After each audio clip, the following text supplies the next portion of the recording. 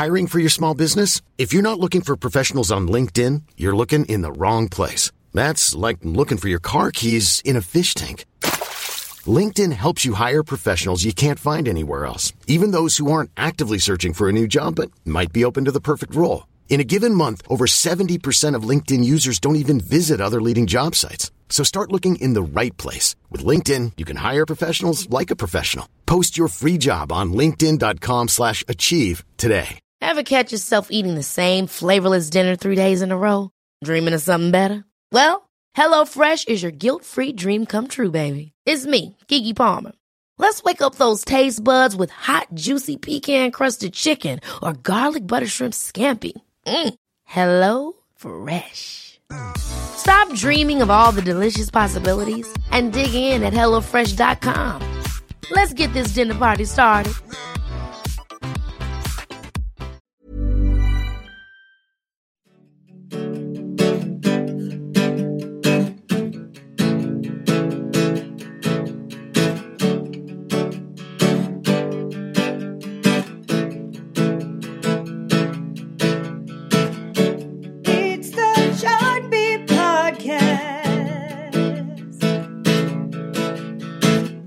And welcome to the Billboard Chart Beat Podcast. Gary Trust, Billboard's co-director of charts. And hey guys, it's Trevor Anderson, a chart manager here at Billboard. Part 2 this week of our 1987 countdown. So last week we did numbers 40 through number 21 for August 29th, 1987. So we're picking up this week with the top half of the countdown. If this were a TV show, Trevor, we should have done last week at the end of the show. To be continued. That was a big thing in the 80s. Nobody would have seen it, though, because there was always the screen fades to black, and then they kind of have, bring up the little text and the dots. So, I mean, there's no sound. No one says to be continued. I guess we should have said it. It's, I don't know if it would have had the same effect. But high five and congratulations to you if you got through last week's. It was a bit of a marathon there. You probably, actually, if you were, maybe not a marathon, but if you're a really talented runner, you probably could have run about 2/3 of a marathon in that time. Yeah, it was about an hour and 36 minutes, I think. 1:36. That's a great time. Also, shout out if you also paid attention last week. We also had a nice interview with our friend Tiffany, right, who was making her debut on the chart for August 29th at number 84. The song "I Think We're Alone Now," and now I know many kids who were in the 80s now have that song stuck in their head. Have you guys talked since the interview? There was a connection there. I mean, Tiff, if you're out there, hit a bro up. She's married, but you guys had a connection. I mean, you're a home wrecker, Trevor. Music history, unfortunately, is full of home wreckers. I guess I pinned myself to that list. All right, so last week in the top 40, a lot of classic artists, a lot of classic hits. We heard Heart, Prince, Gloria Estefan, Bob Seger, Steve Winwood, Sammy Hagar, Bananarama. That was just 40 through 21. So we're going to go 20 to 1 this week. Plenty more stars from the 80s, having some huge hits, having some deeper cuts that maybe you don't remember as well. Some of their biggest hits at this point. So we're going to go 20 to 1. And this week, as we said last time, we had Tiffany on last week. Got to have Debbie Gibson on this week. So she was making her chart debut 30 years ago as well. Her debut album, Out of the Blue, was just coming out around this time. It was about to make its chart debut. And Debbie Gibson is coming up here on the countdown. So let's kick into this week. 1987, August 29th is the date of the Hot 100. We'll go 20 to 1. This is number 20.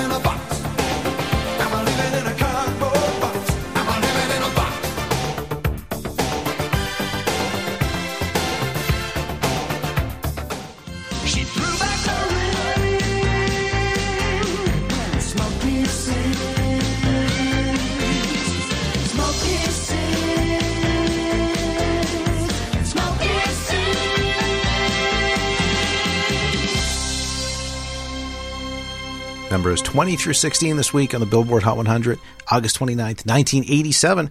We kicked off at number 20, cover of a classic. It was Wipeout by the Fat Boys and the Beach Boys. So originally... All the boys. All the boys. Number 2 hit originally back in 1963 for the Surfaris, and that was the time when the Beach Boys were breaking through, so it made sense to bring them on to this song. Would go on to hit number 12, and then the Fat Boys realized they were onto something. In 1988, they remade The Twist with Chubby Checker. He wasn't officially credited on the song, but it was a top 20 hit as well on the Hot 100 a year later. Their cover of the all-time Hot 100 number 1, The Twist. You know, I guess nowadays they always say that everything comes around in 20s, so, I mean, I guess the logic is still true back then.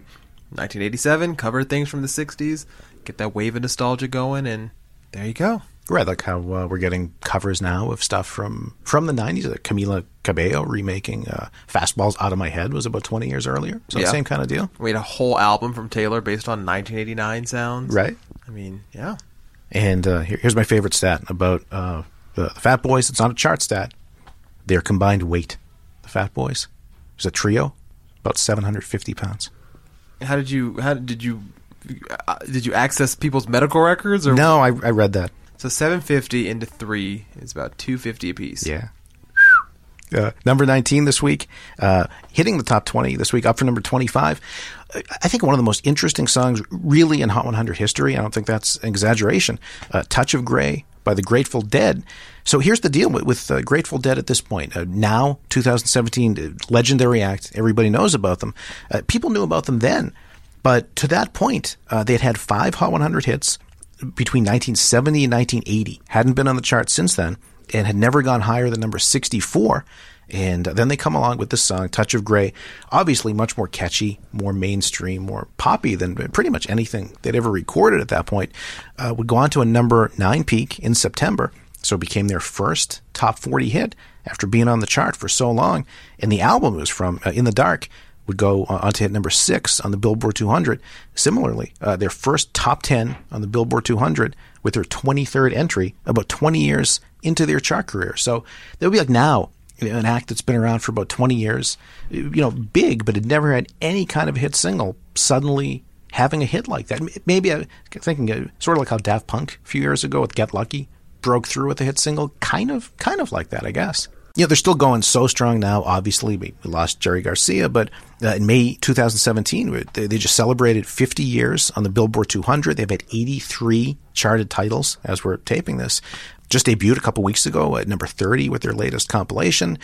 They've had 5 top 40 albums this year alone on the Billboard 200. The Grateful Dead here in 2017. Like they've been in the top 40 this year? Yeah, with 5 different titles. Is a lot of it like legacy?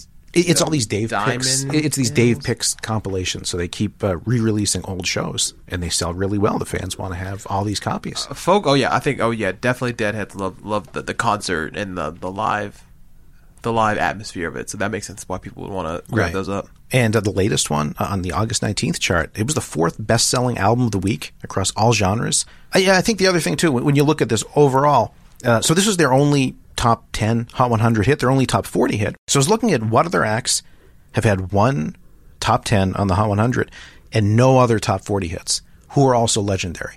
So obviously, not the editorial discretion about legendary. Well, it's kind of editorial, but obviously a lot of people have had one top 10 and no other top 40 hits, just one-hit wonders, and that's their only hit. But who's done that and is an absolute household name? I came up with 2 who I think fit that. I'll run the test by you. Okay. I think the best example, the best-selling album artist in Nielsen history. Interesting. I want to look at that case. That's an interesting case. So I'll go ahead and let everybody know that the answer to that riddle is the one and only Garth Brooks. He was on the forefront of that country explosion in the 90s. And sold a ton of albums. 71.9 million albums sold in the U.S. since Nielsen data began in 1991. He's had one top 40 hit, one top 10 hit on the Hot 100. It's such a lost, no pun intended, song in his catalog. Lost in You, number 5. 1999, it was Garth Brooks as Chris Gaines. Yeah. So it's not The Dance. It's not Thunder Rolls. It's not Friends in Low Places. One top 40 hit on the Hot 100, and it's a top 10 hit, just like Grateful Dead. One other one, going back to the early 70s. Me and Bobby McGee, number one hit. 1971, her only top 40 hit. And everyone knows who Janis Joplin is. Interesting. I mean, I guess not to undersell. I mean, that was a little bit after she had passed away in 1970. So that kind of probably with the Pearl album kind of swept some of that up. Maybe. Right. Yeah. But the common thread among all these three acts, still a great song though. Right. But Grateful Dead, Garth Brooks, and Janis Joplin, all not core pop acts, so they've completely found their following, found their audiences, and just for these different circumstances, wound up having one song that crossed over. So it's not like they were core pop acts. They had their success, just made these inroads once in a while at pop. All right, let's move on. Number 18 here on the Hot 100, 1987, down from the top 10. It had gotten to number 4. British band T'Pau with Heart and Soul, and I know basically nothing about Star Trek. But T'Pau is named after a Vulcan princess. I don't know anything about Star Trek either, so I mean... We'll move on. Number 17, interesting title and artist because they're the same thing. At number 17, Living in a Box by Living in a Box this week, 30 years ago. So in that... you've heard about self-titled albums, right? But talk about a self-titled single. That's bold. It's it's not the only song ever to double up as title and art. Voices That Care in 1991 actually went to number 11. But yeah, there have been acts that have put their names into MC Hammer, Here Comes the Hammer, My Name is Prince, The Old Alabama. Last year we had Roses by Chainsmokers featuring Roses. Yeah. We just had Kill Jay-Z by Jay-Z. Yeah. So it happens every once in a while. But this was pure, same title and artist. And they have a greatest hits. It's called The Best of Living in a Box. The missed opportunity, they do not have a greatest hits called The Living in a Box Set. I knew box set was going to have to Living in a Box Set. Maybe they don't have quite enough to make it a whole set. I'm kind of willing it into existence. I see. We'll look out for that on Amazon. Coming near you. Number 16, wrapping up the first 5 songs here in the top 20 this week, 1987, and goes back to a song we heard back if you're listening last week. At number 29 was One Heartbeat by Smokey Robinson, and at number 16 was a descriptive song about that, When Smokey Sings by ABC. And they would actually go on to be in the top 10 together in October. So One Heartbeat was on the rise. So was When Smokey Sings this week. And they'd both be in the top 10 for a week in October. Paul Grine, who created the Chart Beat column in Billboard, he confirmed it. He said it was the first time that a song about an artist has appeared in the top 10 at the same time as a song by that artist. So history was about to be made. I say, look at Smokey. This is over 20 years, like we said, since he came to prominence through his tenure at Motown and with the Miracles. And I mean, I wonder how it makes him. I mean, I'm sure. I guess if you ask him how it makes him feel, he probably will say what a lot of celebrities say when you ask him. It makes me feel old. But how great, that there's a group out there that wants to pay tribute to you. The same way we'll see, down the line with a lot of acts, Tim McGraw, obviously, and Taylor Swift. And plenty others. How'd you feel if there was a podcast called When Trevor Talks? Wouldn't you feel good about that? I would be scared before that first click. I'd be like, oh, they're probably going to roast the hell out of me. Like, when Trevor talks, I just want to, just throw my computer out the window. And that was actually ABC's last hit on the Hot 100, but it was their highest charting. Would go on to hit number 5. They had some great songs in the mid-'80s, like kind of a new wave pop, soulful kind of crossover. The Look of Love was a hit. And they had one top 10 before When Smokey Sings. Be Near Me had gotten to number 9. So good catalog for ABC. All right, let's keep going. We're up to number 15 now on the Billboard Hot 100 this week, 1987.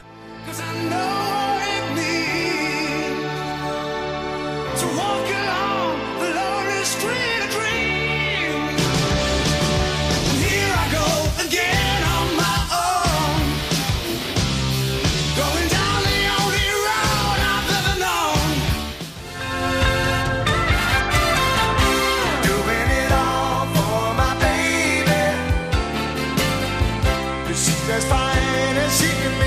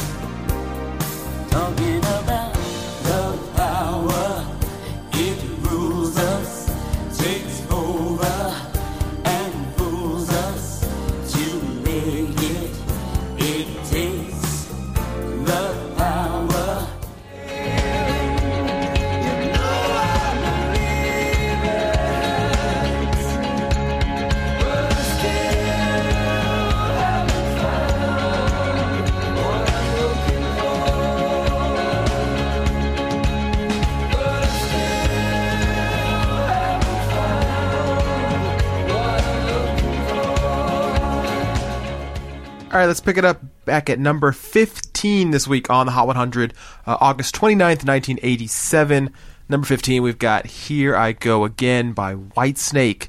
Not an 80s countdown if you do not have an 80s power ballad. So Whitesnake filling that bill for us to kick us off here. Here I Go Again, which most people may not realize this. Obviously, a smash hit in 1987. It's climbing up the chart. Eventually, it will land at number 1 later in the fall. But this song was actually originally recorded in 1982 on a group's album, but was redone in 87 for their self-titled album. So it's one of those kind of cases where, and there's a few others in music history where, you know, the first time, for whatever reason, it's not picked as a single, doesn't quite work out the same way, and, you know, when the moment and the timing is right, and, you know, timing a lot of times can be everything in music, it gets you a number 1 hit. About the same time, we heard Steve Winwood back at number 22, but he'd then have he had Valerie, same deal. He had recorded an earlier version of that. It wasn't really a big hit. Gave it a little more polish, a little more late 80s production. That went on to become a top 10 hit, also in 1987. So another example right there. There you go. All right, number 14. We got, Huey Lewis and the News, Doing It All for My Baby. Now, one of the things that I think people may not actually remember about this song is its music video. Actually, kind of quirky. It's about almost 8 minutes long. Yeah. Which, you know, was kind of one of those things almost reserved only for Michael Jackson at that time. I mean, to go and do that full movie. It has this weird mad scientist vibe to it in this graveyard. It's kind of cheesy nowadays. It holds up, but Huey Lewis and the News really coming off their huge run of hits in the 1980s. They had scored their third number 1 hit just earlier that year with Jacob's Ladder. Their third of 3 number 1 hits that they'd all had between 1985 and 1987. This song, Doing It All for My Baby, ends up being a number 6 hit on the Hot 100. And they'll actually have one more top 10 right after that. The song Perfect World will get to number 3.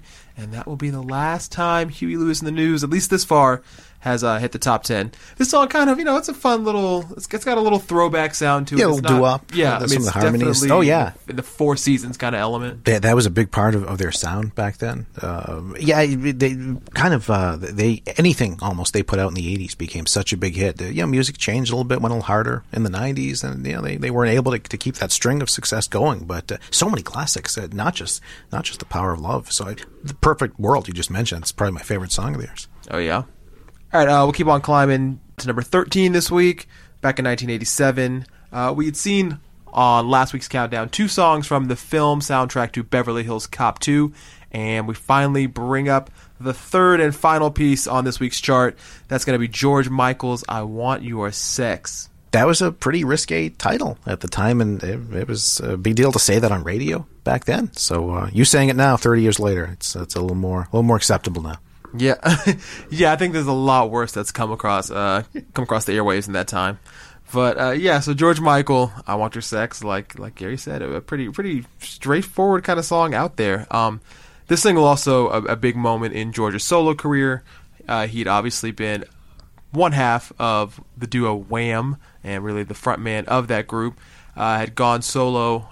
And around this time, he put out one song already, number 1 hit earlier in the year. He'd had Aretha Franklin, the duet, right. I Knew You Were Waiting For Me. But interesting song because, and when you listen to it now, it's so 80s. It's kind of weird how it's got that 80s production. Overt it is right. in a way without, it's not creepy, but you're like, this is almost, if this had been anybody else, it really could have been like a novelty song. That's just like, okay, right. Like, that's just, that's the song that you put out, whatever. From 1987 to today, and it's that same deal. He had been in a poppy group, a duo, before then, and whenever these acts want to make that break to being solo, they so often do it with this song that so literally announces, I'm an adult artist. Zayn, Pillow Talk, is really not that different from George Michael, what he did. That's a fair point. That, yes, I am a man now. I've grown up, yeah. It's the musical version of a bar mitzvah. Because we're in 1987 when I had mine. That's how artists announced that they were becoming a man at that point. There we go. I Want Your Sex, parentheses, George's bar mitzvah. All right, we'll leave George behind at number 13. We'll keep on climbing to number 12. This week in 1987, we got Dionne Warwick and Jeffrey Osborne, a duet called Love Power. Written and produced by one of the big adult contemporary teams of that era, Burt Bacharach and Carol Bayer Sager. I mean, Dionne Warwick at this time, we'll focus on her first. Dion had been around for as we've seen with a lot of these acts really on this countdown, Beach Boys, Smokey Robinson, others. Dion had a 2-decade plus career at this point. And it's interesting because there are actually a lot of sort of vocalists from the R&B scene who are in that same kind of mold at this point in the 80s. We mentioned with George Michael just a few moments ago, his duet with Aretha Franklin. So she had a number one hit earlier that year. Right. Also in the 80s, we've got another duet between Patti LaBelle, Michael McDonald, On My Own, which was also another number one hit just a few years back.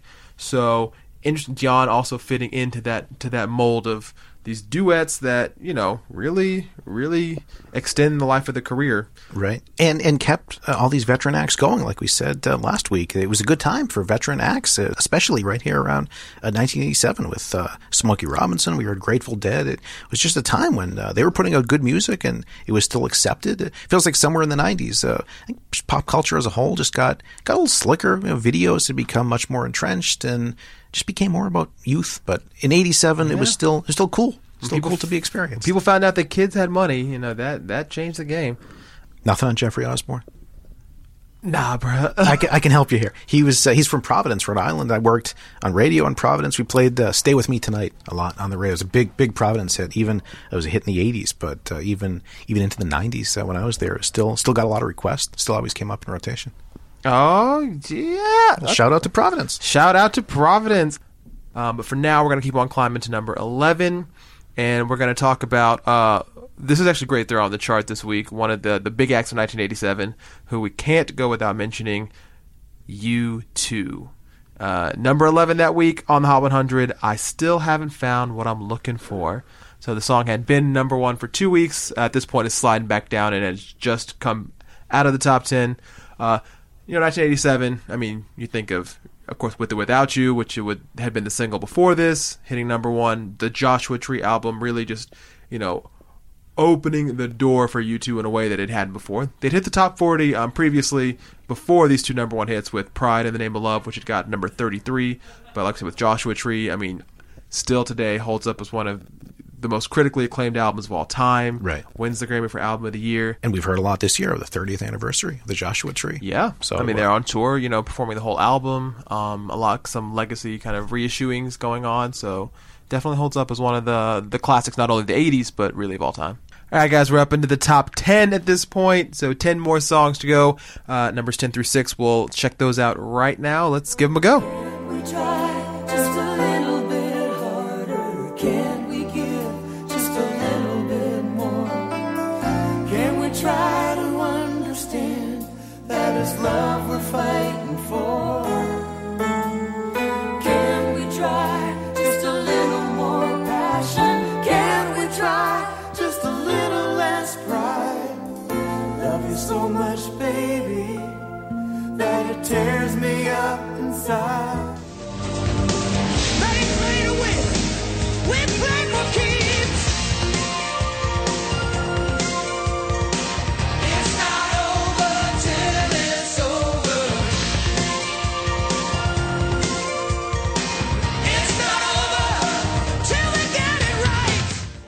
Touching you, I feel it all again. Didn't we almost have it all?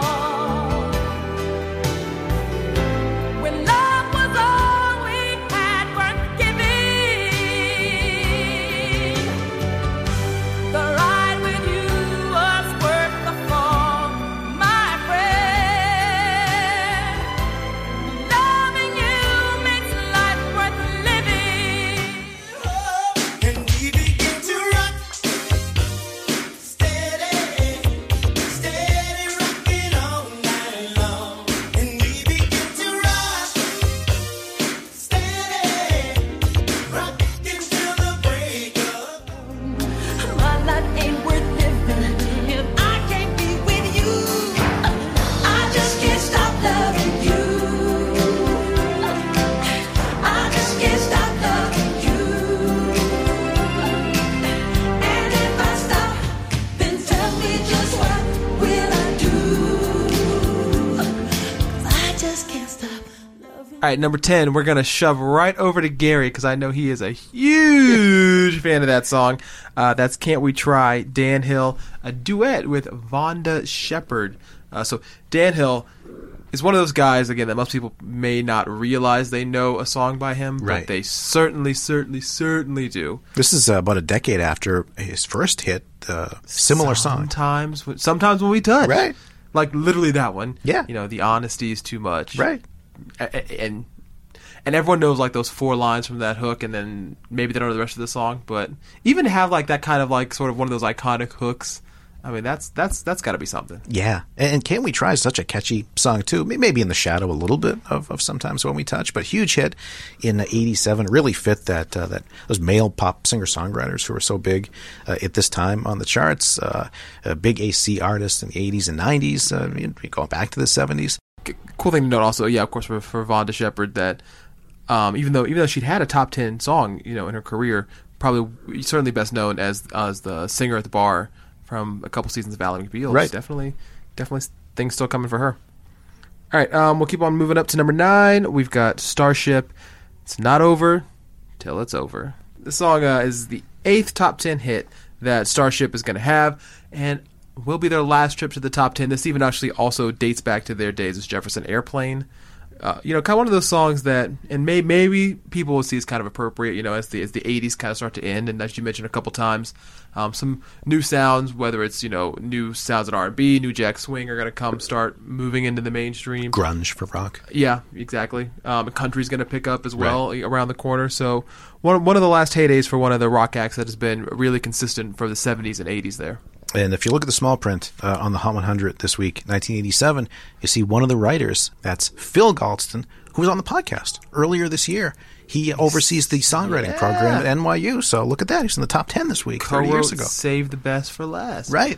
Which, I mean, what do you think? Are those? Can you see the same guy having a hand in those two songs?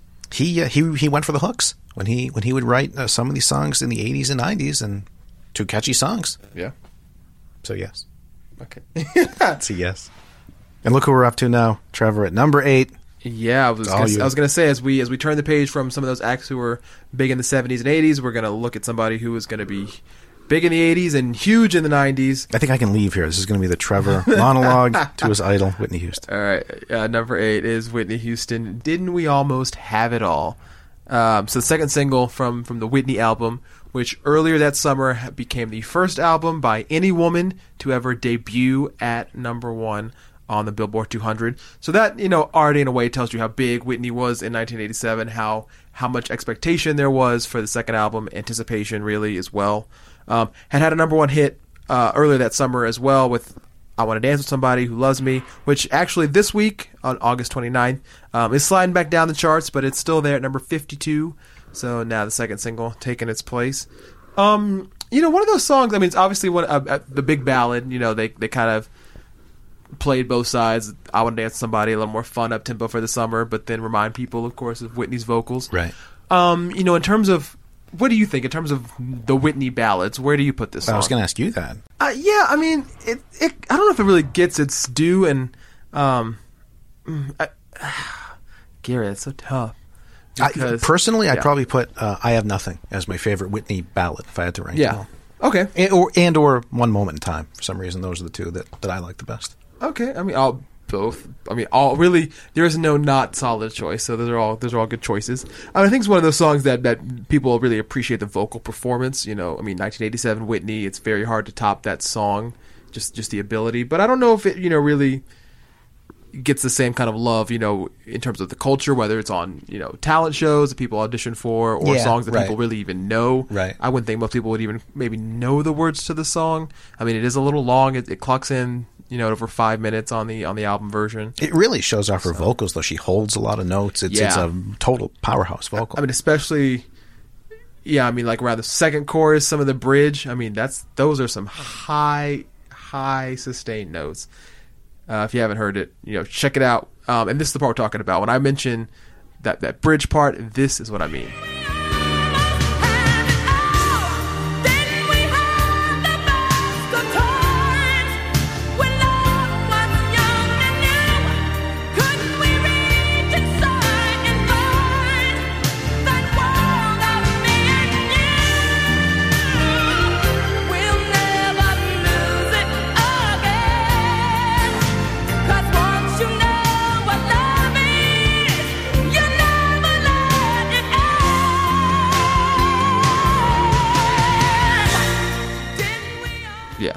that part.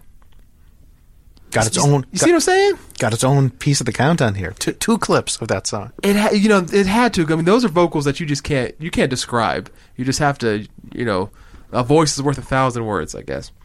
But also to wrap this up into Whitney's chart career at this time, we mentioned with George Michael a little while ago about 4 number 1 hits from the same album. This album that Whitney's currently in the cycle for is going to do that as well. Like we said, I Want to Dance with Somebody was already number 1. Didn't We Almost Have It All? It's on its way to number 1. And then the next 2 singles, So Emotional and Where Do Broken Hearts Go, will also hit number 1 in 1988. Also, fun fact, Gary, I think chart nerds probably know this. Tie those 4 number 1 hits to the 3 number 1s that Whitney had from her previous album, Saving All My Love for You, How Will I Know, Greatest Love of All. That gives her 7 in a row on the Hot 100, which is a record, breaks the record that the Beatles and the Bee Gees had. And remind me who's done that since? You just want me to come out and say nobody's done it since? Nobody's been able to string together 7 number 1s in a row on the Hot 100 ever since then. And the song that broke Whitney's streak, do you remember?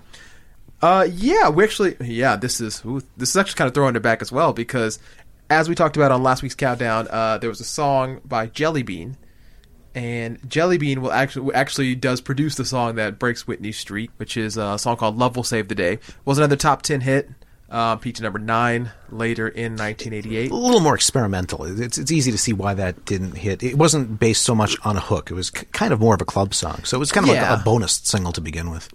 Anything else to say about Whitney for now, Trevor? I think we're gonna leave Whitney for a little bit. One fun thing we'll note, kind of tying together Whitney number 8 and number 7.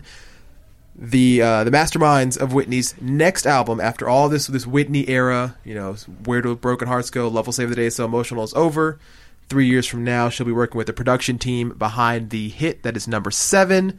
This week in 1987, the song is, that's a lot of 7s, Rocksteady by The Whispers, produced by L.A. Reid and Babyface. So this is actually the chart debut of those two. Yeah. I mean, they'll go on to be titans, of course, for the rest of the 80s and certainly into the 90s. That's a song you still hear now. 30 years later, Rocksteady, that still plays on adult contemporary radio. Really? Oh, yeah. The stations I listen to, yes. I guess Gary listen to them old stations, I guess. But if anything, the Whispers can definitely claim that, they helped put L.A. and Babyface on the map. Right. And with Whispers at number 7, that's going to become a very familiar place for L.A. Reid and Babyface throughout the next decade. The dynamic duo is going to go on. Babyface alone, as a producer, going to have more than 40 top 10 hits to his credit. And L.A. Reid going to have more than 20. And, of course, L.A. Reid transitions into a successful businessman, running a few record labels into the 2000s, 2010s. So really, this is one of the starts that I'm sure in 1987, nobody would have seen coming. But this is a big week for those guys. This is the start of a new era. That's what's fun about these countdowns too. We look back; it's the chart was frozen in time when it happened, but now we can see who went on to have different sides of their career years later. It's a great example of what they'd go on to do. Yeah. Speaking of somebody who is already having a huge career at the time, and will go on to even more iconic heights. Right there at number 6, the icon of the decade, Saida Garrett, teaming up with Michael Jackson, who is the birthday boy. August 29th, 1987. That's right. Is Michael Jackson's 29th birthday. So glad we're talking about him. And at number 6, I Just Can't Stop Loving You. The first single from the Bad album, climbing up the charts. It had been number 10 the week before and climbing on its way to number 1. We're in the midst of all these albums we're looking back of that had so many hits. George Michael, 4 number 1s from Faith. Whitney Houston, we were just talking about all these hits. This is the first single of 7 from Bad. So an era where albums really went deep in singles, and kind of interesting, I suppose, looking back at the hits from Bad, that this was the first single. A number 1 hit it would go on to be, but I think if you think of the Bad singles now, you don't necessarily think of this song at least first, or maybe remember that it was the first single given what came after it. And part of that, too, probably lending to the fact there's a music video for the song. So, doesn't quite have that same familiarity that people would with, the Billie Jeans, the Way You Make Me Feel even, or Dirty Diana or whatnot. You didn't mention Man in the Mirror. I feel like that's probably the most iconic song from Bad years later. Really? I guess my dad just hated that song growing up, that we never really listened to it. So I always think of, bad and the dancier cuts as the ones. That's not a Smooth biased Criminal. That's not a biased opinion. I'm just, it's just It's who you are. It's just who I am. Yeah. But yeah, so this time Michael Jackson, the Bad album is coming out in just a few days on the 31st of August. So you can already imagine that the fever is record high for it. Interestingly enough, we'll talk about Saida Garrett, who at this time, a songwriter. She actually will have a hand in co-writing "Man in the Mirror," right? For the album. But this is something I find still to this day kind of almost hard to believe. So the song, obviously a duet between a man and a woman, Michael Jackson wrote. He asked several women to duet with him on this song, and in 1987, they all turned him down. And you have any ideas about who were some of the people he asked? Was Whitney Houston one of them? Whitney was one. Yeah, all right. I guess Clive said, we're too busy with our own album, can't do it. Who knows? Aretha Franklin, another one that he'd asked for, and Barbra Streisand, among others. Yeah, I could hear her doing that song, and that's kind of in her style. Yeah. Oh yeah. I mean, because it's a soft, very lush, tender, production. ballad. Right. Yeah. But in any case, I mean, you think that. We look back now, if Michael Jackson asked you to do anything in 1987, you would have moved heaven and earth because you knew it was going to be a smash hit. I mean, which this ended up being. But just kind of crazy that, for that they all rejected him. And it turns out that Saida Garrett, of course, gets lucky. I mean, she grabs another number one hit. She says the story is, Quincy Jones, who's producing the song, Michael just came in to record one day, and he was talking with Saida, and they were just, kind of talking, and he just told her, get in there, you're going to sing it with him. And she was like, as we all probably been shocked, you don't say no, paralyzed. Right. What? Okay. Well, all right, I guess I'm doing a duet with Michael Jackson. And as we said, of course, the song will eventually climb to number one. One thing I have to note as a Whitney Houston fan, the song will be replaced at number one by Didn't We Almost Have It All, which we saw is 2 spots behind at number 8. I thought we were done talking about Whitney. No, we're not. No, never done. So had Whitney recorded the song, she could have knocked herself out of number one. Oh, right. And would have been potentially the first woman to do it. Which didn't happen until Taylor Swift. Exactly. I mean, she would have had that record, quarter century before it actually happened. So just lamenting as a Whitney fan. And, of course, that would have been another number one for her. But, oh, well. All right. Can't have it all, right? All right. From your fanboying to mine now. We're up to number 5. The Billboard Hot 100 this week. 1987. Debbie Gibson is in this week. 30 years ago, she's up from number 7 to number 5 with her debut hit, Only in My Dreams, her first top 5 hit on the Billboard Hot 100 this week. 30 years ago. So here to talk about it is Debbie Gibson herself. We've also got joining us in just a second here for the interview is Alex Vatoulis, also of the charts department, as we'll find out, collector of Debbie Gibson memorabilia back in the 80s. She had a lot of stuff out back then, pins to put on jackets. Were you a proud Deb head back in the day? I was. I saw her in concert in 1989. I don't think I had all the collectible stuff. You didn't have like the Debbie Trapper Keeper or anything? I don't think so. But it's funny. She'll say in the interview how when she's got a new box set coming out, how she'll say how she's getting some of the memorabilia to recap for her career. From fans. So she'll talk about that coming up. Talk about sort of like how we talked with Tiffany last week. Debbie was about to turn 17. She was 16 at the time this time in 1987. Talking about starting a career at that point. At that age, most people are in high school as she was. Maybe you're getting your first job after school somewhere. She was launching her career on Atlantic Records. So she talks about that coming up and 30 years in the business and perspective, kind of like Tiffany did last week, how she can look back now and know certain lessons she didn't know then, and really just insights from someone who's been there for 30 years. So without further ado, let's bring in Debbie Gibson here on the Billboard Chart Beat podcast. I'm Sandra, and I'm just the professional your small business was looking for. But you didn't hire me because you didn't use LinkedIn Jobs. LinkedIn has professionals you can't find anywhere else, including those who aren't actively looking for a new job, but might be open to the perfect role, like me. In a given month, over 70% of LinkedIn users don't visit other leading job sites. So if you're not looking on LinkedIn, you'll miss out on great candidates like Sandra. Start hiring professionals like a professional. Post your free job on linkedin.com/achieve today.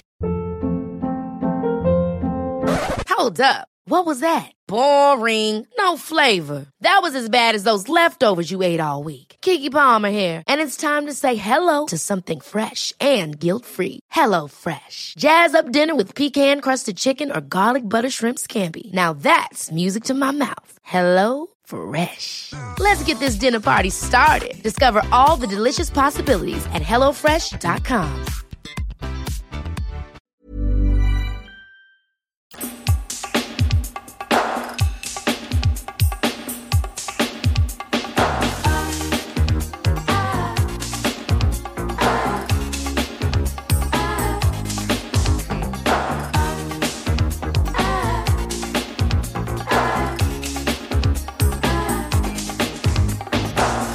Every time I'm telling secrets, I remember how it used to be. So we're actually taping this ahead of time, but this podcast is posting on August 31st. I don't know if you knew that, Debbie. So happy Arrival Day. Nice.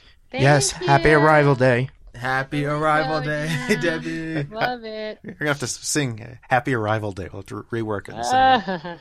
All right. So thank you so much, Debbie, for coming back on the podcast. And we're talking this time about Out of the Blue, your debut album, OOTB30, 30th anniversary. Debuted on the Billboard 200 chart on September 5th, 1987. The week before, Only in My Dreams became your first top 5 Hot 100 hit. How does it hit you now to hear a 30-year anniversary of the album? It's pretty wild because I definitely don't feel like an old person. And I don't consider my fans to be old people. That just sounds like a lot of time, you know? But it's really wild when I think about how much has changed in the industry over that time. And I mean, it's just like this journey, this musical journey that I've taken with my audience, that we've taken together. You know, we've seen and been through a lot together since that little album kind of burst out of nowhere that we did in 6 weeks. I don't know if I ever told you that whole album was done in 6 weeks' time. Well, I was going to ask you, had you had the songs written ahead of time, or did you actually, you put the whole thing together that quickly? No, that was, those were my favorite songs from my 4 years of diligently writing pop music. So I had a lot to choose from, and even a lot that went on the second album was from that crop. Right. Some newer things, but that whole batch of songs from those 4 years really became the foundation of, my style that people heard. Is it weird to look back and have such a tangible reminder of that age? Not everyone can look back. You can look back at school papers to see what you're right, doing. But you've got, this is pouring your heart out at such a young age. A glorified yearbook for sure. It's a great musical time capsule, really. It's and when I say great, I mean it's great to have. It's such a slice of life at that time. I think all those synthesizer sounds and all the puppy love diary entry type lyrics, and you can hear direct influences from other artists at the time. I always joke that anytime a female singer does like, boy, I'm wondering why, that's like borderline. I mean, that's Madonna. That's like, she gave us that little cry. So I was like being simultaneously influenced by what was on the radio while recording this stuff. So I think that's kind of a pretty interesting thing, because a lot of artists come out and they say, I was influenced by the Rolling Stones 20 years ago, 30 years ago. This was like I was in direct contact with those influences and making that music in real time, and you can kind of hear all of that you could really hear that teenage music lover in me and all that youthful enthusiasm. At the same time, though, the classic hooks to the songs, they stand up on their own. They do. Thank you. It's a perfect pop album from beginning to end. Amazing. Thank you. And it's a little piece of bubblegum candy. It is. I mean, you just can't get any better. And to this day, me and Gary were just discussing, before we came in here, 30 years later, I mean, you still hold a record, Gary. Youngest female to write, produce, and Yep. perform Billboard Hot 100 #1, Foolish Beat. Yeah, I Yep, mean, and yep. that song is timeless, is classic, and is brilliant. Thank you. Well, you've told me, Debbie, that's your that and Lost in Your Eyes are your two favorite songs of yours. But looking back at Out of the Blue, what else on the album stands out to you now as you look back and say, yeah, these are some of the really good ones on that first album? Ooh, I think for some, it's funny. It changes all the time, like depending on the mood I'm in. So when you ask that question now, for some reason, Between the Lines popped into my mind as kind of a little, a little gem that was obviously never released as a single. But I think a pretty solid song. I always loved Staying Together, which was a fifth single, and obviously we all know fifth singles typically don't chart that well, but it's kind of, I think, a nice little bonus to throw out there to the fans, like, and you thought we were done, here's one more. But that song, I love the drive and the I love the tempo. I love that I think you could hear like almost a Motown influence in it. I opened my concerts with it on my first tour, so Yep. I like that one a lot. Is it true that you were, I heard this in another interview, you were signed to a single deal, and then if Only My Dreams did well, there'd be a second single, and then if that did well, there'd be an album, but Only My Dreams did so well that they moved up the time frame and said, yep, you've got Yes, the you album. heard correctly. It went, if it charts well on the club charts, then we go to a radio single, and then we go to another club record, and then we go to another radio single. And yeah, so they were just like, quick, let's do the whole album and capitalize on the success of Only in My Dreams, which I'm so glad they did. And what's so funny is, like, when I think about it now, it's almost impossible milestones they were setting, because how hard it is to have a top 5 club record, and how hard it is to have a top 5 radio single. So, a pop single. So I think ignorance was bliss. Had I known that was a nearly impossible milestone to Right. reach, that might have altered something. But I just kind of was like, well, someone's got to be at the top of the charts. Why can't it be me? That's the youthful thing, that blind ambition, and it worked. How did Out of the Blue become the title cut for the album?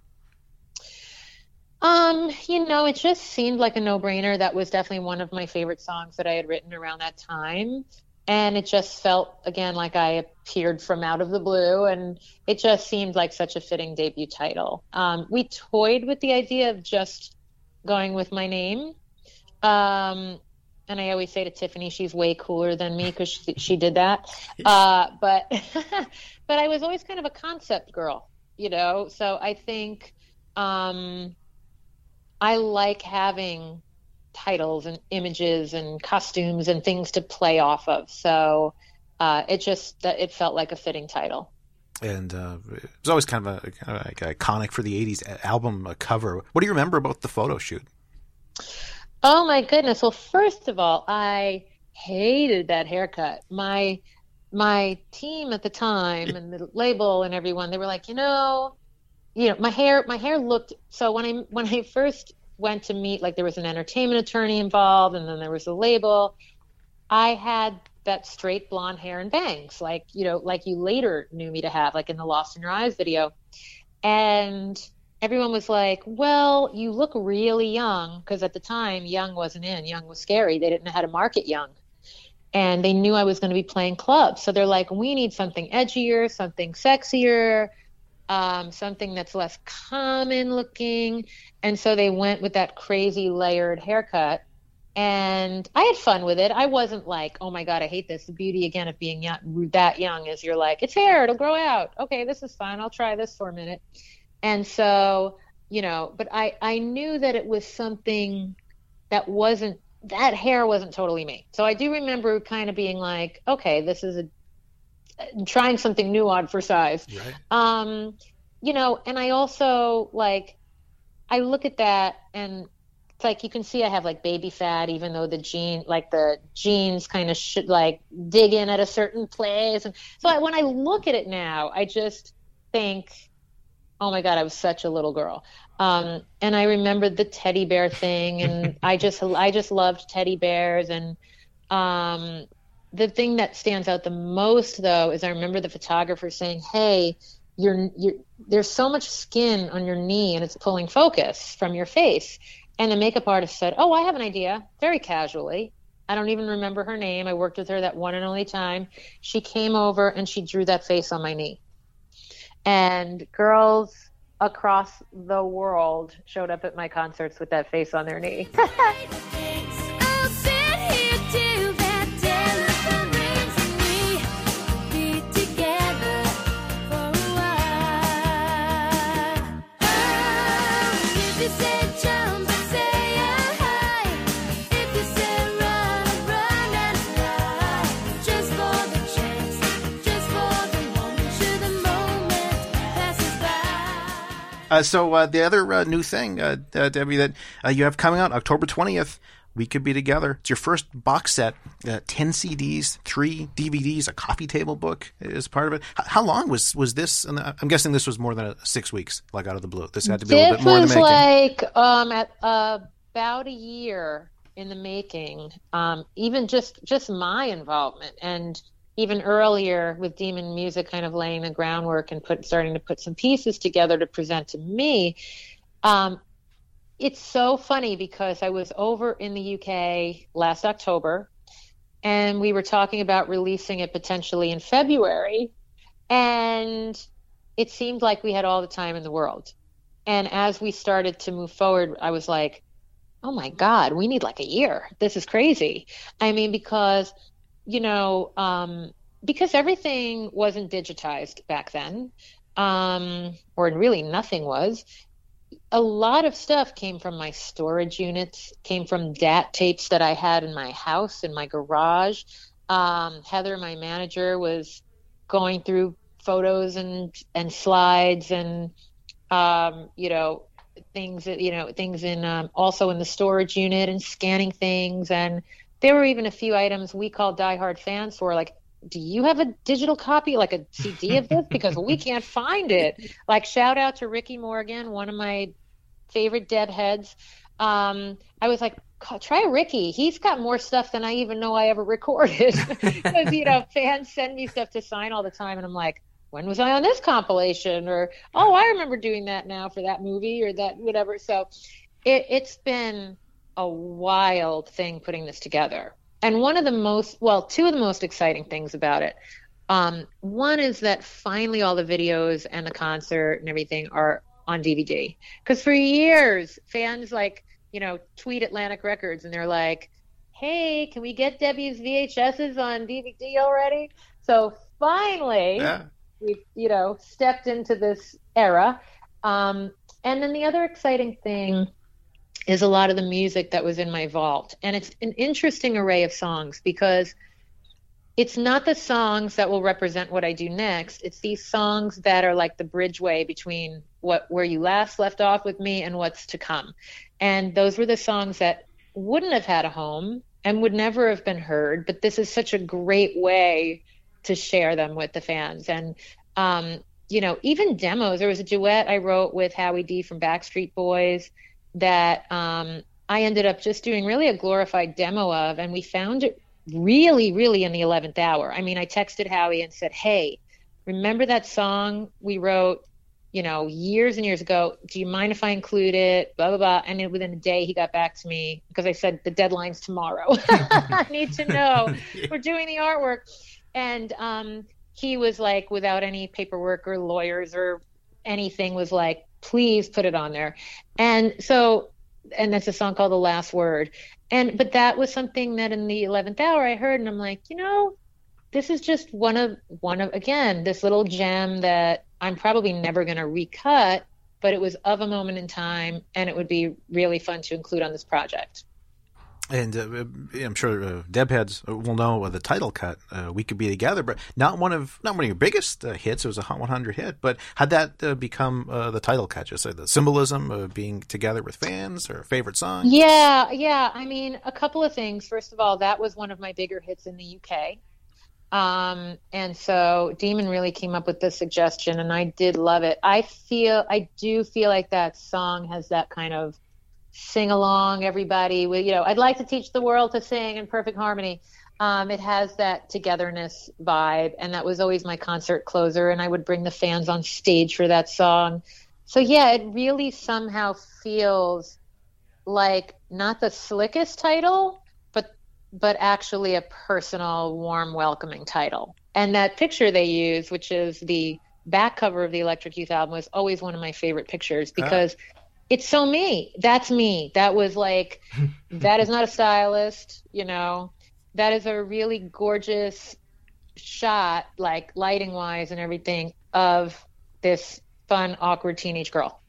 So I'm really glad they used it. Isn't that weird how, for Out of the Blue, you're saying, I was stylized, people were kind of making my look, but then, just a couple years later, you had completely taken on more of your own image, and, it's such a small time frame, but, what a growth period. That's actually a really good observation, because I didn't even really think of it that way, but it's true. It's like, the Only in My Dreams video was probably the most styled I ever was, and then it got more organic from there.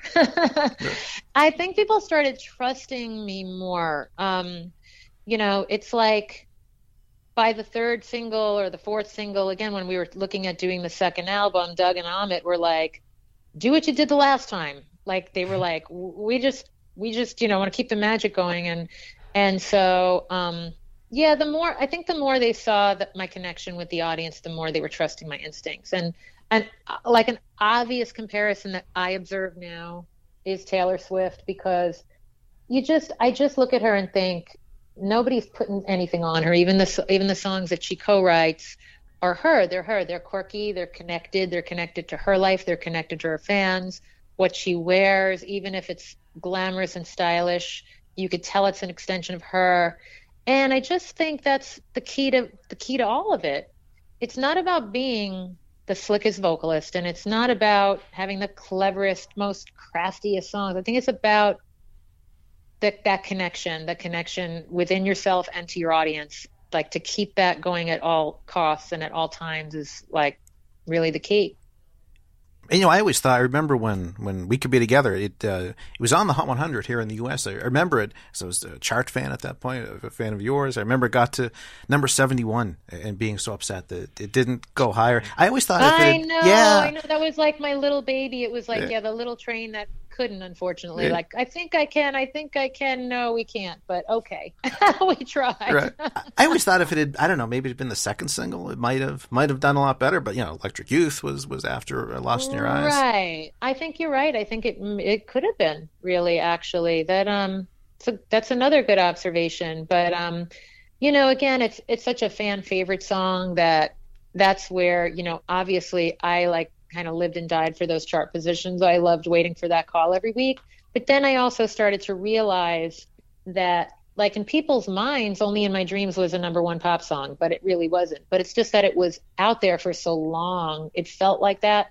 And Electric Youth felt like a number one to people, and it was like 11. So I think, We Could Be Together had its moment somehow anyway. So I'm good with that. One other random thing that just popped in my head from the box that's super fun, again, in the previously unreleased stuff, is that I worked on a couple of songs, but one in particular with a friend of mine, Fred Corey, who was the drummer for Cinderella.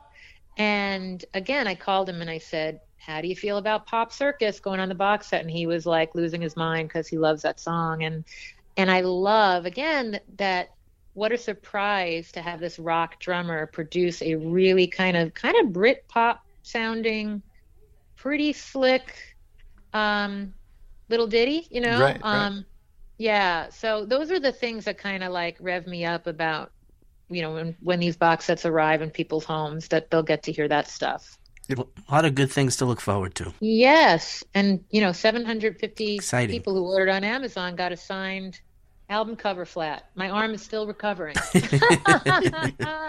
One of the things that, too, I read, Debbie, is there's a new interview with Fred Zarr, who produced some of the songs on Out of the Blue and Electric Youth. Yes. Was that like a whole total going back in time, going back to when you guys had worked on those first couple albums?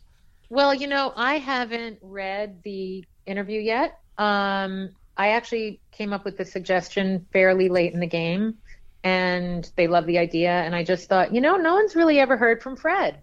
And I reconnected with him this past year. I had lost touch with him for a long time. And he's still the same old Fred. He's a great guy, and he's a brilliant producer. I mean, I feel like those songs, like that Electric Youth intro, and just if you heard my demos and how they evolved from the demo to like what when Fred put his polish on it, keeping my pure intent, but making it sound so much better, and just more sophisticated and punchier, and he really is like an unsung hero. He did the Papa Don't Preach intro for Madonna, that the string intro, and I don't think he was ever credited for it. And that was one of his magical things he did. He did My Fallen Angel and Who Loves You Baby, and all things that had almost a modern day classical feel. So I am really excited to read that interview. And you reminded me that I should just call up Demon and say, hey, can you please send me the interview? I've been so busy doing my interviews. You'll have to wait. You'll have to wait for the box set to come out. I'm going to have to wait till I have to order one on Amazon. No, I would love. Yeah, I would love to hear from his point of view what that whole adventure was like, because, 1 minute he was working on some pretty good projects, but this was the biggest for him, and he and I together, I think, had a magic and created something new. And his basement studio, the vocal booth, was also his laundry room. I don't know if I ever told you that. So if I recall, there was like maybe an orange sheet, and you pull the sheet back on a clothesline, and they were Fred's socks. So it goes to show you, like, you don't need to be in the fancy, glamorous studios to make the magic. And in fact, I think the fact that it was so down home, and we didn't quite know what we were making and what we were doing, that's what came across. Right. You're going to have to go back and listen for a whooshing of laundry in the background. Completely, yes. All right. So, Deb, you mentioned of stuff coming ahead, and what is ahead for you. One thing I wanted to mention is you said your biggest hit on the Dance Club Songs chart, more than 25 years, featured on Sir Ivan's I Am Peaceman. I can see the rainbow. I see the rainbows. It's a never-ending party. The melody is so hypnotic. Everybody get exotic. Colors of the rainbow. I see the rainbow. Oh, yeah. It's about loving life. It's about loving each other. So make some love tonight. I don't know if you know this story, but so Sir Ivan is awesome. He's a very wealthy, charitable man who is very into social consciousness in records that he makes. And he walked into my first task on A Celebrity Apprentice, which was in a deli in Manhattan. And he said, I'll donate $5,000 to the charity if Debbie Gibson does a guest appearance on one of my records. Yeah. And I was like, make it 10 and you've got a deal. So he made it 10. And that was to the Wayutaya Foundation, Patricia Velasquez. And, a couple of years went by, more than a couple of years. And he came to me with a couple of songs that didn't resonate with me yet. And I said to him, I know I agreed to do this, but I want to make sure it's a really right fit. And then he came to me with I Am Peaceman. And I don't know if I mentioned he walked in a bedazzled cape with a big peace sign on it, by the way, that task. He's a larger than life character. And so this song just really resonated with me. And he's donating a lot of the proceeds to gun violence organizations, specifically in Chicago, where gun violence is at its worst, and to help people who have been through post-traumatic stress disorder as a result of violence in their communities. So, he's a really cool guy. The song is really fun. There's a lot of homage to the LGBTQ community, also about, I Can See the Rainbow, and, the unfortunate events in Orlando. And so there's like some, subtle nuances in the record that, and kind of pay tribute to the lives lost in that event. So it's and it's disguised as this amazingly produced by Ali D, by the way, who's awesome. This festive dance song, but it's got a lot of heart, a lot of consciousness, and I had a blast being a part of it. Yeah, and all of a sudden I start seeing, hey, you're charting, what? So again, it's like out of these really like unexpected situations can arise these nice surprises. And musically, you're working on a couple Broadway musicals. One of them is Skirts, which I remember you were talking about way back in the day. I remember that title. Yeah, so Skirts, we are trying to resurrect it again.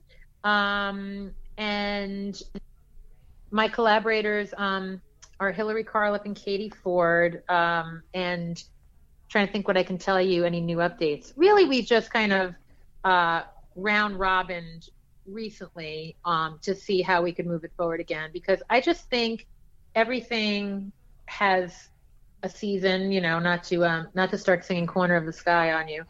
Everything has its season, or maybe I will.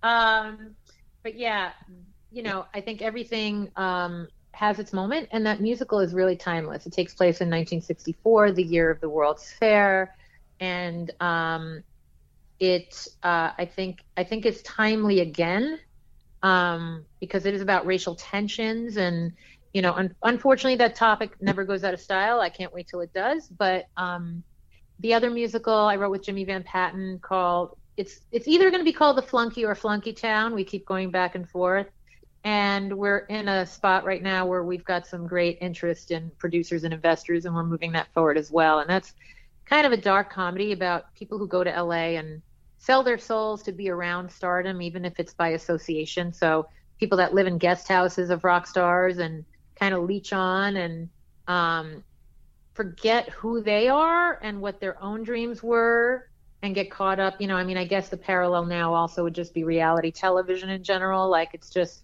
the idea of these people that don't necessarily have a craft. Their craft is marketing themselves on television. And so it also, I think, is very poignant, and it's really fun, really, really fun.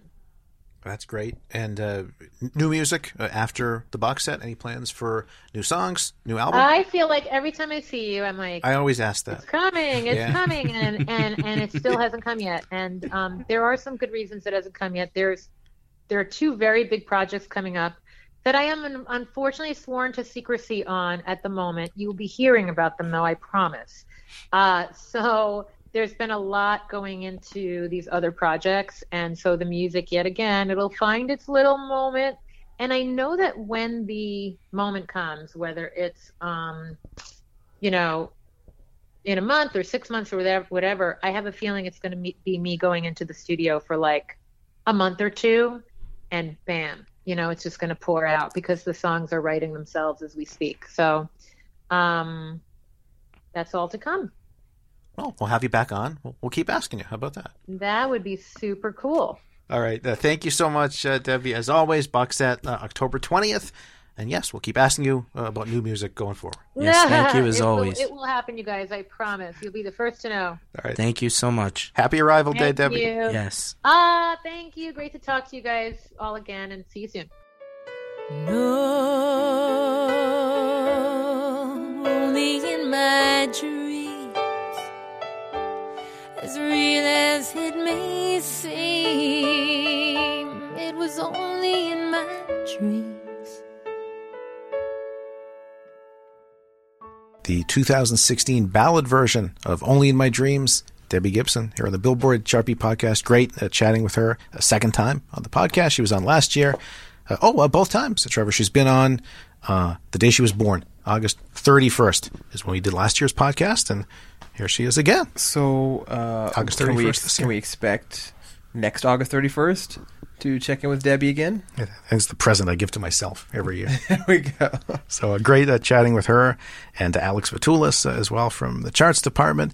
Hopefully that album, I'm going to keep asking, hopefully that album is coming along.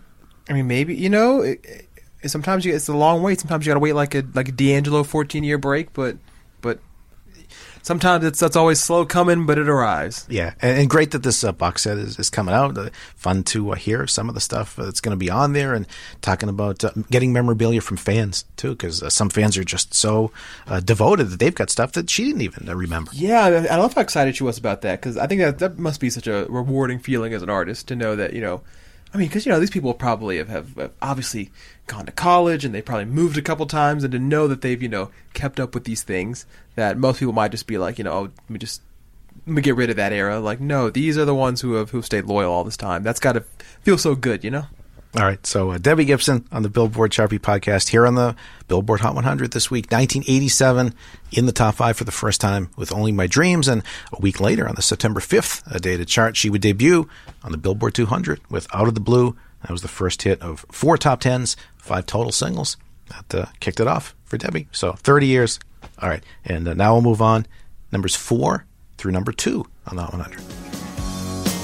My name is Luca. I live on the 2nd floor. I live upstairs from you. Yes, I think you've seen me before.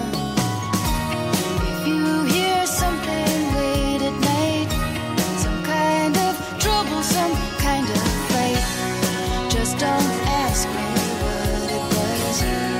Just don't ask me what it was. Just don't ask me what it was. Lots of promises in the dark. Don't you open your heart, 'cause it don't mean nothing, the words that they say. No, it don't mean nothing, these games that people play. No, it don't mean nothing, no victim, no crime. No, it don't mean nothing till you sign it on the dotted line. Her heart is on the street to Corazones, New York. Now you're falling at her feet. You try to get away, but you can't. ¿Quién es esa niña? Who's that girl? Señorita Aspina. Who's that girl? ¿Quién es esa niña? Who's that girl? Señorita Aspina. All right, numbers 4 through 2 in the Billboard Hot 100 this week, 30 years ago. Number 4 is another person who was on the podcast last year, Suzanne Vega with Luca. Tom's Diner. Tom's Diner would come after Luca. This was her breakthrough hit, and she was actually here. Did Let's Britney just- Spears cover this song too, or no? Not that I know. Nah. But Luca became a top 5 hit, got to number 3. It was down to number 4 this week. When Suzanne Vega was here last year, here's just a little clip of what she remembered about that song. I thought of it as a Lou Reed song. I did not see it as any kind of single. The one who really saw its potential was my manager, Ron Fierstein. And he heard it, and he talked to me about it. And he said, I think that song can be a hit. Not just a single, but a hit. And I said, are you kidding? I said, no. No.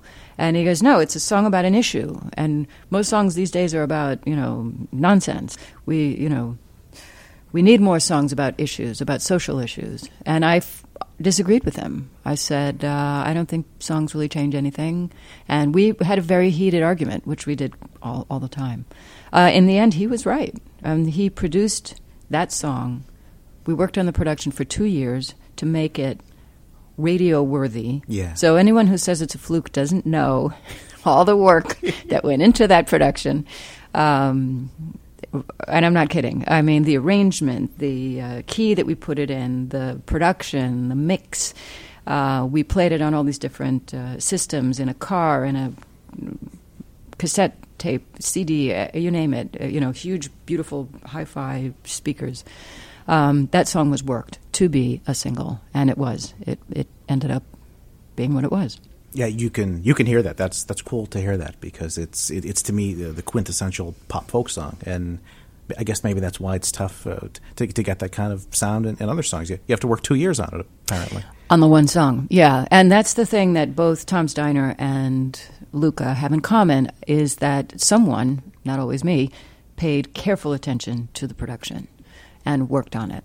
So I don't know how long DNA worked on Tom's Diner, but somebody had a vision for that song. Probably Nick Batt did the actual remix, but Neil Slateford, I think, was the sort of marketing genius behind that duo. So I think he's the one who had the idea to put in the da-da-da-das as the riff, Right. as the hook. And that, of course, was the genius of their version of it. So they worked that production. They thought about it, and they worked it. So neither of those songs were actually a fluke. Suzanne Vega on the Billboard Chart Beat podcast from a year ago, she was on. Interesting, that song being a hit, it really was kind of an outlier for the time, because this is about a decade before Lilith Fair. And a year later, Tracy Chapman would hit the top 10 with Fast Car. But in the 80s, when music was so produced, to hear a song like Luca, which was produced too, but still very folk-driven, in the top 5, pretty rare.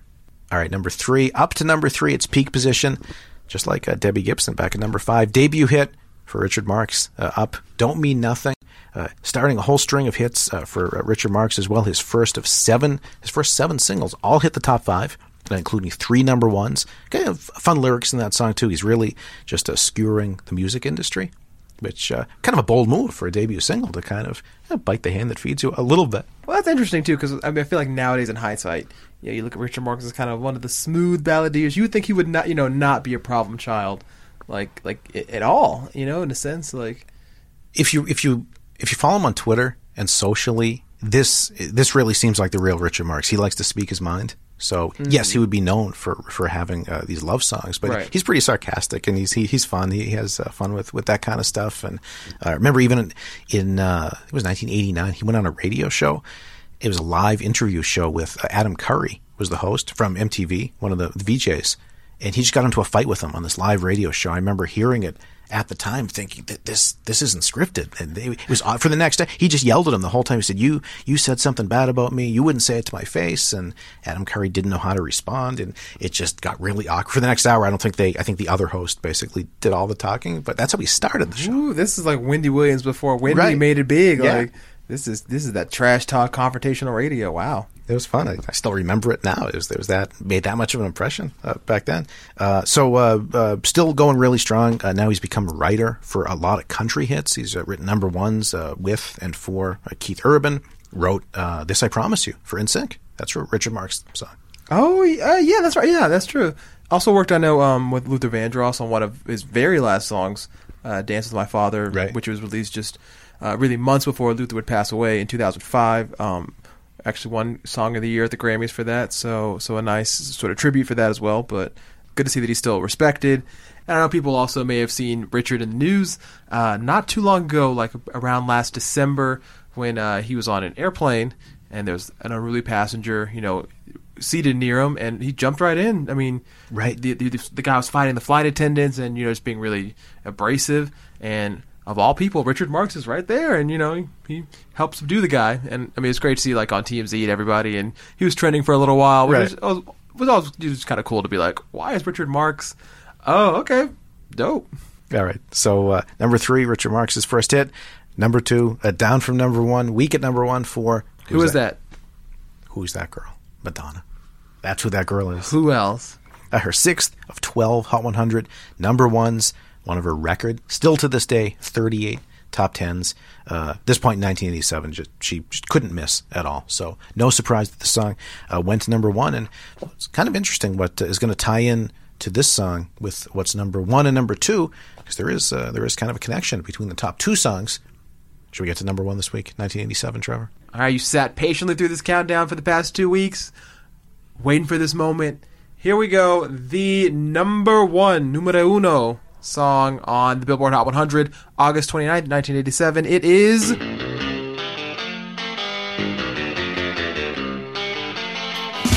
bailar la bamba, para bailar la bamba, te necesito una poca de gracia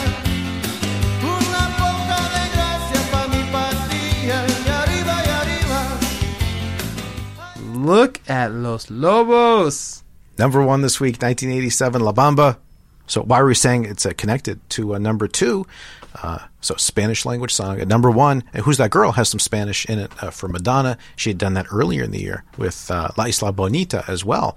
So 30 years later, Despacito, it's all we've been talking about all summer. 30 years ago, Spanish language song, number 1. So before Despacito, before Macarena in 1996, those are the 3 songs that have gone to number 1 that have been all or mostly Spanish language. Funny how it all comes together, you know? And in the Billboard issue that week, 1987, Paul Grine, who we said started and wrote the chart beat column back then, noted how it gave songwriter Ritchie Valens his first number one hit because he wrote the song. And his highest charting hit as an artist, Donna, peaked at number 2 in February 1959. That was 3 weeks after he died in the plane crash. Yeah, and so we're talking almost 30 years after he passes away, writing this number one hit. And how did it kind of come to be? People might be wondering why would this have suddenly become popular 3 decades after he died as part of the crew in the infamous Day That Music Died. Well, actually, a Ritchie Valens movie had come out that same year, 1987, and really reignited the popularity of some of his tunes. And of course, this cover by Los Lobos got enough momentum behind it to take it all the way to the top. Right. First of 3 weeks at number one, Come On, Let's Go, also from the movie La Bamba starring Lou Diamond Phillips, would go on to hit number 21. So it was a moment in pop culture, and it's kind of similar to now. You've got all the acts you think would be on the charts. Bieber, all the One Direction guys suddenly on the chart, but Latin music, Spanish language hit that comes along that's just so catchy can just overshadow everything. And just like Despacito now, La Bamba then, biggest song on the Hot 100. There's an audience out there that doesn't really get too much recognition from a lot of the mainstream in the U.S. But when they find something that they like and something that is accessible, I mean they support it in droves. And I think that's something that hopefully with Despacito that a lot more labels and artists and consumers are paying attention to. All right, so there it is, the Billboard Hot 100 over 2 weeks here on the Billboard Chart Beat Podcast, number 40 to number one this week, 30 years ago, La Bamba, Los Lobos. And that is one of the reasons we did this countdown, is because Despacito being number one for so many weeks now on the Billboard Hot 100, just taking it back to a time when you can draw that parallel to when similar circumstances were happening 30 years ago. Those are some of the biggest Spanish language hits, and we already counted down 96, Macarena. So we've looked back at the songs that came before Despacito. All right, so that's this week's countdown. Great having Tiffany and Debbie Gibson on the last couple weeks. Next week, back to regular format, back to the current Hot 100. We've got the new Taylor Swift song on its way to number one on the Hot 100 next week. Despacito now sitting at 16 weeks at number one, already tying the all-time record set by Mariah and Boyz II Men. So yes, can Taylor stop Despacito, as I'm sure all the lambs, Gary perhaps included, would like to see. All right, so back to 2017 next week here on the Billboard Chart Beat Podcast. We still have we got a whole chart here. We just did 40 through 1. We got other songs in the Hot 100. What's a good one to close with? Of these, okay, we got 60 options to pick from. Let's see. Okay, well, we finished off the Spanish triumvirate, so why not finish off the diva triumvirate? We had Madonna up there, we have Whitney. Let's bring in Janet Jackson. How about that? All right, Janet, coming off the huge year in '86 with her album Control, really putting her out there in the forefront, as well as one of the next big R&B pop stars. We heard her actually last week on the countdown a little bit as backing vocals on the Herb Alpert song "Making Love in the Rain," sitting at 39. And her own song, unfortunately, Gary, 2 spots below, just missing out on this countdown. The song "The Pleasure Principle." Song had hit the top 15 already in its chart run. Not necessarily one of Janet's maybe best known songs, but I guarantee you one of her best known videos, with her in the studio dancing with a chair. That's been inspired. I mean, that inspired moves by Sierra, Aaliyah, plenty of others. So let's give Miss Jackson her due and close out. This is "The Pleasure Principle." Oh, oh, oh. Brings us to a stop as the light is changing. I'm on me just running, so I've got to go now. It's the pleasure principle. Oh, oh, oh. It's the principle of pleasure.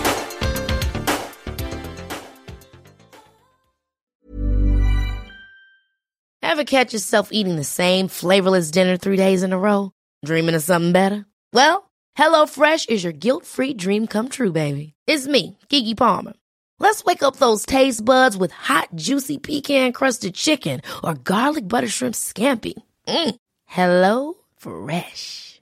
Stop dreaming of all the delicious possibilities and dig in at HelloFresh.com. Let's get this dinner party started.